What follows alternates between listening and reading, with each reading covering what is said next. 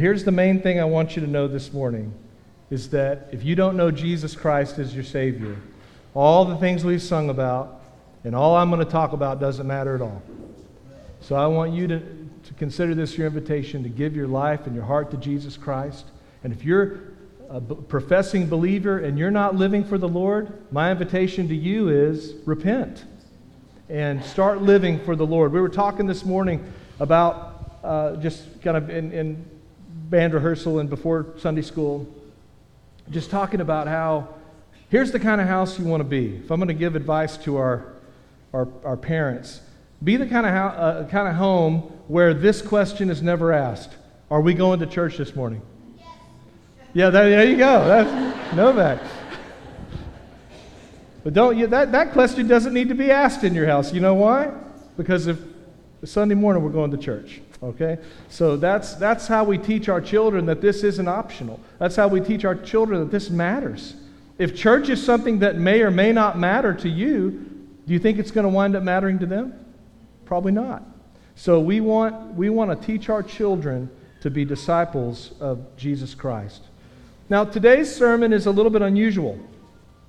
For the past 4 weeks, I've been doing a sermon series, a series of messages on the church. And I decided after we finished 2 Corinthians, I was going to, take a little pause and answer some questions and kind of think through some things that I've been wanting to teach our congregation. And then we're going to move on to Titus. And so I did 4 sermons, and I was going to start Titus this week, and then some other questions came up. People were kind of asking questions about things about our church, and a lot of the stuff we cover in the new member class, but we only started that new member class just a few years ago. So most people haven't heard what we talk about in the new member class. But I want to answer a few questions. So I'm going to preach on a theme this morning. Like I said, it'll be a little bit unusual. I have got several texts that we're going to look at. But the title of the sermon, which will be I may have to finish it next week, is what is a Baptist anyway? What makes us unique? And so I want to teach on that this morning. And I hope that it'll be interesting to you, and I hope it'll edify you as you think a little bit about why we do some of the things that we do, why we don't do some of the things that we do. A question comes up, how do our children join the church? And so we have concerned mothers saying, how I have a baby, how can I make sure that baby's a member of the church? And one thing that we really do different as Baptists than a lot of the other churches is when you're born, you don't automatically become a member of the church. You become a member of the church voluntarily. Our children are going to come to be members of the church the same way the adults do. They're going to decide on their own when they're a certain age that they want to give their life to Jesus Christ and they want to follow Him in baptism and join the church. Why are we this way? Let me take a few moments this morning to explain who are the Baptists and where do they all come from. So in this series so far, we first began looking at what the true church is. What is a true church? And we determined that a true church is one that preaches a true gospel. So there are other true churches besides the Baptist church. Okay, but as long as we hold fast to the true gospel of Jesus Christ, we will be a true church. Then secondly, we looked at why the local church, as I was just mentioning a second ago, why being a part of a local church and being invested in it and being part of it is so essential to the life of a believer that we might grow in discipleship. Next, we looked at the purpose of the church. If you remember, the purpose of the church is to make disciples. It's to demonstrate to the world how amazing God is, and it is to minister to those inside the church who have needs and those who are outside the church who have needs. And then last week, we looked at baptism and the Lord's Supper, and how there are different things going on there when someone is baptized and whenever the Lord's Supper is celebrated. And the point of that sermon, if you missed it, because I was a little rushed for time and I was editing it on the fly to try to finish what I had there. But basically what I wanted you to walk away with last week was that when you're baptized, when you enter the waters up here, what you're doing is you're proclaiming that you have put your faith and trust in Jesus Christ. And the church is doing something as well. The church is saying, we believe your profession of faith is valid. And we're marking you as a member of our church, and we're marking you off from the rest of the world. And then in the Lord's Supper, when you take the Lord's Supper, you don't just do that by yourself. We do this all together. We take the Lord's Supper as a church. And whenever we take the Lord's Supper, we as a church are proclaiming Christ's death. When we take the bread and the juice, we are proclaiming the meaning of his death. And we're remembering what Christ has done, and we will do that. He's told us to do it until he comes again. And when we take the Lord's Supper together, what we're saying as a church is, if we're giving you the elements, if we're giving you the bread and the juice, what we're saying is we think your profession of faith is valid. It's a way for you to have assurance of your salvation. In other words, through baptism and the Lord's Supper, it gives us all a chance to say what the Lord has done and is doing in our lives. The Lord's Supper and baptism allow us to commit and recommit ourselves to Christ in a public and meaningful way. They give us assurance that other people are recognizing what God is doing in our lives. And we wouldn't baptize someone if we didn't think they were a believer. And we wouldn't give the Lord's Supper to someone who's an unbeliever. And if one of our members begins to give evidence that they're not truly a believer, then we go through the steps that we see there in Matthew chapter 18. If that person is confronted with their sin, and remember, being a sinner doesn't mean you get kicked out of the church, right? Because we'd all get kicked out of the church. But the way that we're disciplined in the church is through teaching and relationships and fellowships.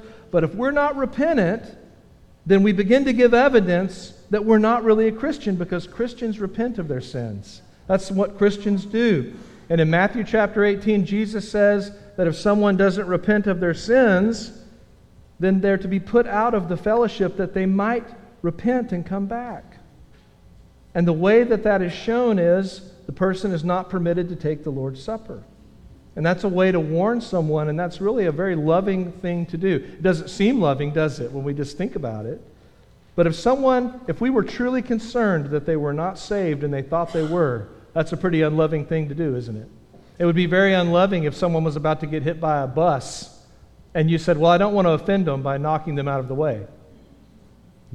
But that's what we are called to do as a church. That's why these Lord's Supper baptisms are so important. So that's kind of where we've been in the last few weeks. And today I want to wrap it up by preaching on the theme, what is a Baptist? So the question first we can say is, how did the Baptists get here? When did these people called Baptists begin to exist? So let me just do a survey here. Raise your hand if you were brought up in the Baptist church. Okay? Put your hands down. Raise your hands if you were not brought up in a Baptist church. Okay, that's quite a few of us. So you might be wondering, where did Baptists come from?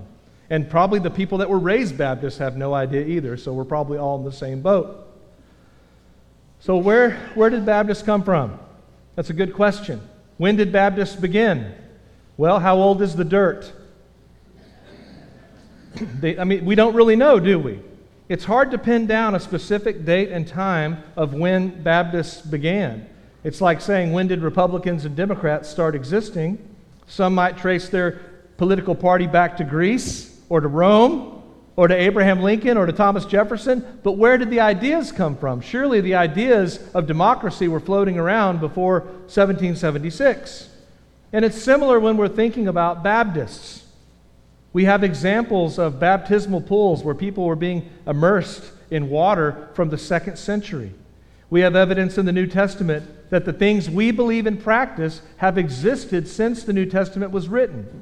But we can also point to some things in more recent history that we might say, well, these were the actual beginnings of the denomination that we're part of now. So the idea is, we would hope that what we believe and practice, that we could open up the Bible and find it. That's our goal. But where did we come from as a denomination? We would have to say we can give answers there in both ways. Where did the Baptists come from? There have been some that have argued for a long time. They called them landmarkists. They would say, where did the Baptists come from? Just look in the book of Acts. It was First Baptist Church of Jerusalem. All right, but that's really not doing history very well. And we would understand that, but we would want to say we want to derive everything we do at the Baptist Church from Scripture as best as we understand it. And we do that humbly, knowing that we might be wrong about some things, but we're trying our very dead level best to interpret the Scripture as we in the most accurate way that we possibly can.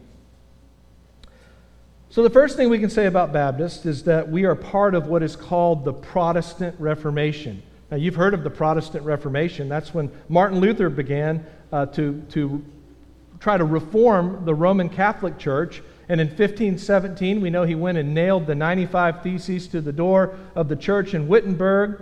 And Luther came to believe, the reason he did that, the reason he was protesting and seeking to reform the church, he wasn't trying to make his own church, he was trying to reform the Catholic Church, is because he began to believe that over time the church had lost the true gospel and had begun to preach a gospel of good works rather than a gospel of grace. So in other words, the Roman Catholic Church was teaching what Luther protested, is he said, the church was teaching that grace wasn't free, that you had to do righteous works like baptism or confession or penance or the other sacraments. And then there was something going on at the time that he was upset about called the selling of indulgences, where to pay for St. Peter's Basilica being constructed, there was a man named John Tetzel who was going all around Europe and he was selling indulgences. So what he was saying is, if you'll give money to the building project that we've got going on down in Rome to build that amazing structure that is there today that some of you have probably actually visited, and just see how magnificent it is. They were raising money by saying, if you'll give money to the church, then the Pope will make sure that your relatives will be sprung from purgatory and will make it to heaven sooner than they would be otherwise. So you could basically buy their trip out of purgatory, which was sort of in that system of belief, there's a kind of an intermediary place between heaven and hell where you go until your sins are cleansed or forgiven. And I don't know too much about that, but I understand that basically. So what did Luther do? Well, Luther was reading his Bible. What started this in his mind was, if you'll look at Romans chapter 3, we can put it up on the screen here. Romans chapter 3, verse 21. Do you have that one, Debbie? Romans chapter 3, verse 21. This is kind of, if you're wondering where Baptists get started, it was kind of this idea, okay, that kind of sprang out of part of the Reformation. Look at Romans 3:21. But now the righteousness of God has been manifested apart from the law. Although the law and the prophets bear witness to it, the righteousness of God through faith in Jesus Christ for all who believe. For there is no distinction, for all have sinned and fall short of the glory of God, and are justified by His grace as a gift. It's not something that you buy. It's not something that you work for. We're justified by God's grace as a gift through the redemption that is in Christ Jesus, whom God put forward as a propitiation by His blood to be received by faith. This was to show God's righteousness, because in His divine forbearance He had passed over former sins. It was to show His righteousness at the present time, so that He might be the just and the justifier of the one who has faith in Jesus. God is a just judge. Isn't that true? Can God ever do anything wrong? Can He ever be a bad judge? No. He would be a bad judge if He just overlooked the sin. I've talked about that before. If we went down to the courthouse and someone has committed a crime and Judge Bristow says, don't worry about it. I'm just going to look over it. You know, you're a good dude. You made a mistake. Just forget it. You can go home. Well, we would say, wait a minute. We didn't elect you to be that kind of judge. We elected you to be a just judge. Okay? And God has got to be a just judge. What does that mean? It means all your sins must be punished. The sins you've committed, each one must be punished. Well, if that's how God has to be a just judge, then all the sins have to be punished. But on the other hand, God also loves you. He wants to have a relationship with you. He wants to forgive your sins. He wants you to live with Him for eternity. So here's what He did. He put forth Jesus, and Jesus was punished for all of your sins. Jesus took the punishment for all of your sins, and so God was just because He was punishing the sins which had to be punished, But he also justifies you because it says here, now in verse 21, there's a righteousness of God that's manifest apart from the law. So instead of you doing good works, how can you become righteous? You become righteous when God takes the righteousness of Christ and he puts it into your account. And so that way, at the end of time, when God looks at you and says, why should you come into heaven? You would say, because I'm perfectly righteous. Now understand, the righteousness isn't mine, but the righteousness is of Christ that comes to me through faith. It's a free gift of God. You don't have to come to church to go to heaven. You don't have to come to church to receive this. You don't have to pay tithe. You don't have to do good works. Salvation is a free gift of God. It's a righteousness of God that is given to you, and it comes apart from works. So that's what Luther read, and that passage in Romans chapter 1 really kicked off the Reformation. And you can spend a lot of time studying the Reformation. Why do we have Catholics? Why do we have Protestants? Why do we have all these different denominations? And Luther was just arguing salvation. He was saying to the Pope and to the other folks in the church, salvation's a free gift. Repentance should be done freely. It's not a program. It's not a church program or a system. In these verses, they tell us that salvation and righteousness are a result of what Christ has done, not what we do. So when you believe, when you confess that Jesus is Lord, when you put your faith in Jesus Christ, the very thing you're believing is that you can do nothing to save yourself. And that you need Jesus to save you and justify you based on his righteousness. It's an admission. There's nothing I can do. I'm throwing myself on the mercy of Christ. Well, what happened? Well, the church did not listen to Luther. In fact, they excommunicated him from the church. And then you have to understand at the time, church was a lot different. The way that they did church and the way they organized things was much different than the way we've organized it. And so your church and the government, the civil government, were like this. They were together. So you were born and they baptized you. And that made you a citizen of the city-state, the kingdom, the fiefdom, whatever it was. Whatever that territory was called. You were a citizen of that territory, and you were also a member of the church. That's the way it worked. So whenever Luther broke away, other city-states and territories and kingdoms in the German area began to break away as well. And so there was a split between these who were protesting, the Protestants, the Reformers, and the Roman Catholic Church. And so these kingdoms began to break away. And so there was this new movement that was going on that we have come to call the Reformation. And so there were these folks called Luther and Calvin and Zwingli. And you've heard those names, I hope, as you've studied church history, if you have. And there was a group in Switzerland that were disciples of this man named Zwingli. And just so you know for sure, we don't really descend from Luther or Calvin or Zwingli. We call them the Reformers. But then there was this other group of people that began to emerge in history. And they were called the Radical Reformers. They said that Reformation that Luther and Calvin and Zwingli are undertaking is not going far enough. And so there was one group called the Anabaptists. This was in Zurich, Switzerland. And these guys were studying their Bibles, and you know what conclusion they came to? They came to the conclusion that we should not baptize our infants. They came to the conclusion that we should let these children grow up and decide whether they want to follow Christ or not on their own. They began to look in the Bible and see that there's not a time where infants are baptized. That everyone who gets baptized in the New Testament does this voluntarily and freely. And so this was what these guys were believing. So they go to where would you go to argue this? The city council. So they go to the Zurich City Council and they say, we don't think we should baptize the babies anymore. We think we should wait until they are old enough to make a decision, and believers should be the ones that are baptized. You should not be baptized until you believe. And the city council listened to them, and they said, we disagree with you.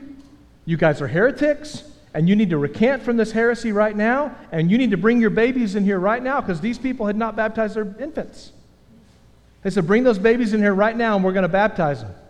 Well, instead of doing that, a group of folks led by, I can give you their names here, Conrad Grable, Felix Mance, and George Blayrock, and about 12 other people all went to Felix Mance's mother's house, and they stood in the living room. They didn't baptize by immersion, but they poured water. They baptized each other.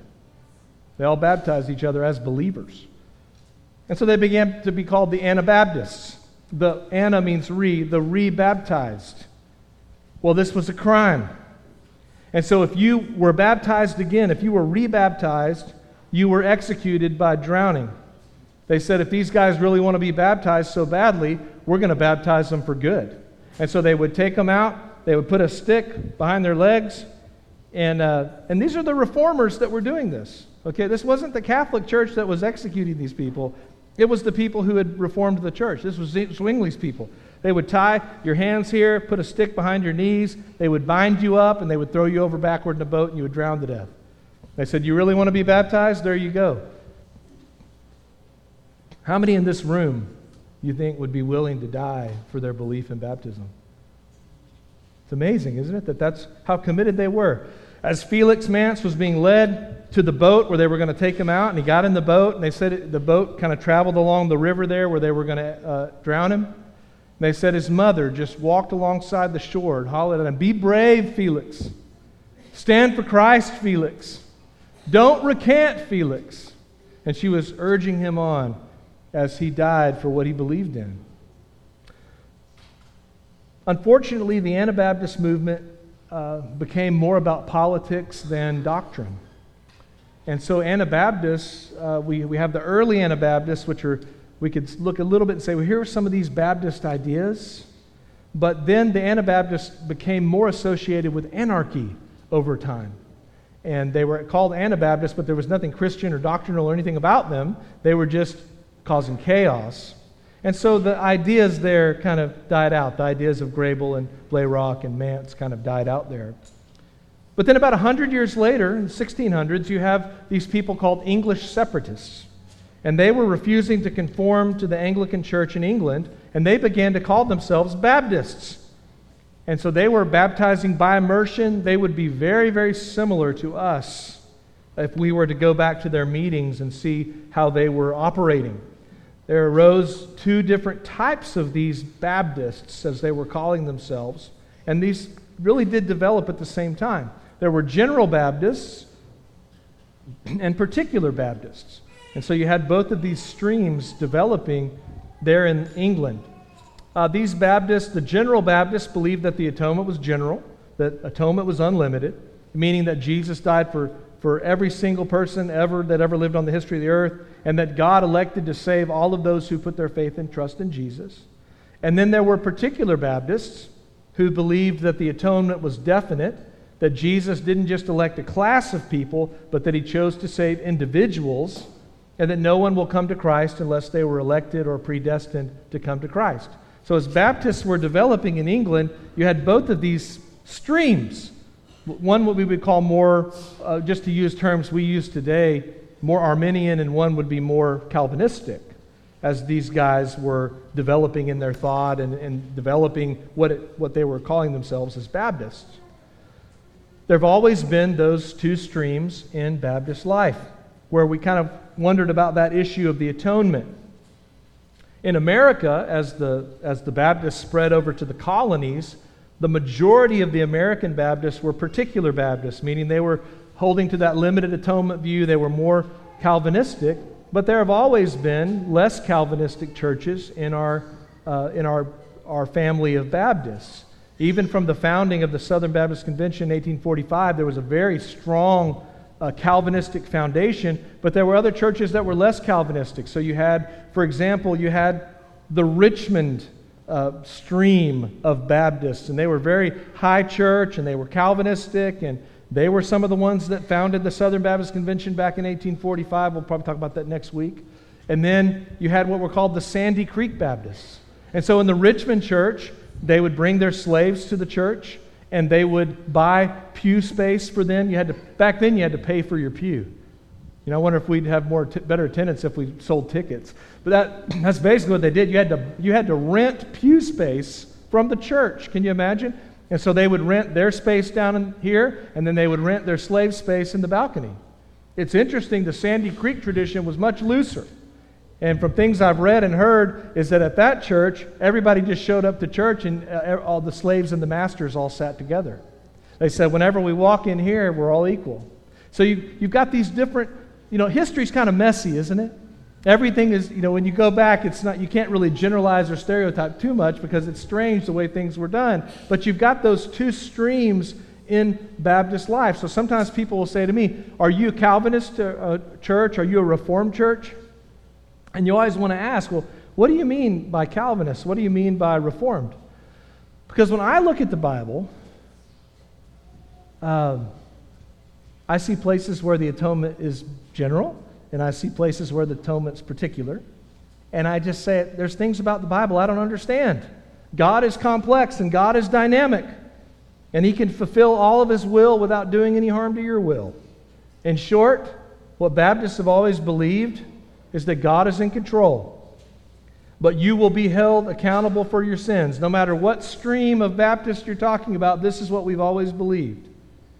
God can work through the Holy Spirit in such a way as our church statement of faith, which is the 1833 New Hampshire Statement of Faith, says. Our church teaches this, that God can work His way through the Holy Spirit in such a way that He can work His will through the Holy Spirit in such a way that He can secure your voluntary obedience to the gospel. I like that because that doesn't make any sense. It doesn't logically make any sense, does it? That God can work through the Holy Spirit in such a way that He can secure your voluntary obedience. God's will is preserved there, and your will is preserved there. And every single one of us can acknowledge that God is sovereign. God is in control. If God wasn't sovereign and God wasn't in control, would He be God? No. But also we understand that each of us, when we hear the gospel, is responsible for responding to it. That each one of us must hear the proclamation of what God has done through Jesus Christ in order to save a people for Himself, and we must decide whether we will obey the command, repent, whether we will obey the command to believe and put our faith and trust in Jesus Christ. So Calvinistic, non-Calvinistic, it's not really an issue. We've navigated this thing since 1845 as Southern Baptists. But what we do agree on is that there must be, and I'll close here and we'll pick it up next week. What we all agree on is that however you get there, one day we're all going to stand before God, and the question is going to be, do you have the righteousness that's been credited to your account, the righteousness of Jesus Christ? Do you have the righteousness of Jesus Christ that is going to make you acceptable to God? Has that been put into your account because you put your faith and trust in Jesus Christ? Or are you going to stand before God with your own righteousness? Because what the Bible teaches us is that all have sinned and fallen short of the glory of God. If there's one thing we can say that where all the Baptists come from and what do we believe and what is this all about, is that from the very beginning, what the Baptists have understood is we're not going to baptize our infants because we're not going to force them to believe. Nobody is going to force you when you come into this church to confess anything you don't want to confess, to believe anything you don't want to believe, to pray anything you don't want to pray. What we're understanding here, one of the big ideas of being a Baptist, is that your soul is competent and able to stand before a holy God, and you can make peace with Him through faith in Jesus Christ, or you can reject Him, and you can spend eternity in hell. If there's one thing we believe, oh, by the way, Happy Mother's Day on that. But if there's one thing that we believe, that's it, isn't it? Just very clearly. Have you put your faith and trust in Jesus Christ? And we think of all those who've gone before us, and you think of all those saints. We were talking about who had the earliest. Think of all those people that were worshiping here in the 1950s, and now there's just a handful of you that are still here. But if those people could talk to us today that were sitting over there I guess they were still over there in 1956, right, Barbara? Still in the old sanctuary. If they could speak to us today, what would they say? They would say, if there's one thing you do in this life, make sure you confess that Jesus Christ is Lord and you live your life for Him. That's what they would say to us. And that's what we say today, and that's what we'll be saying on this corner in 100 years. So you wonder, what are these Baptists about? Why do they don't baptize their babies and these sorts of things? That's the real answer. It's because nobody should compel anybody to believe anything, because then it's not really them believing it, is it? And so the question for you today, if you're here, just came here to celebrate Mom, or you came, I don't know why you're here, and maybe you're saying, yeah, I've never done that. I've never given my life to Christ. I've never yielded my allegiance to Jesus Christ and acknowledged that that's the only way that I can know forgiveness. Will you do that today?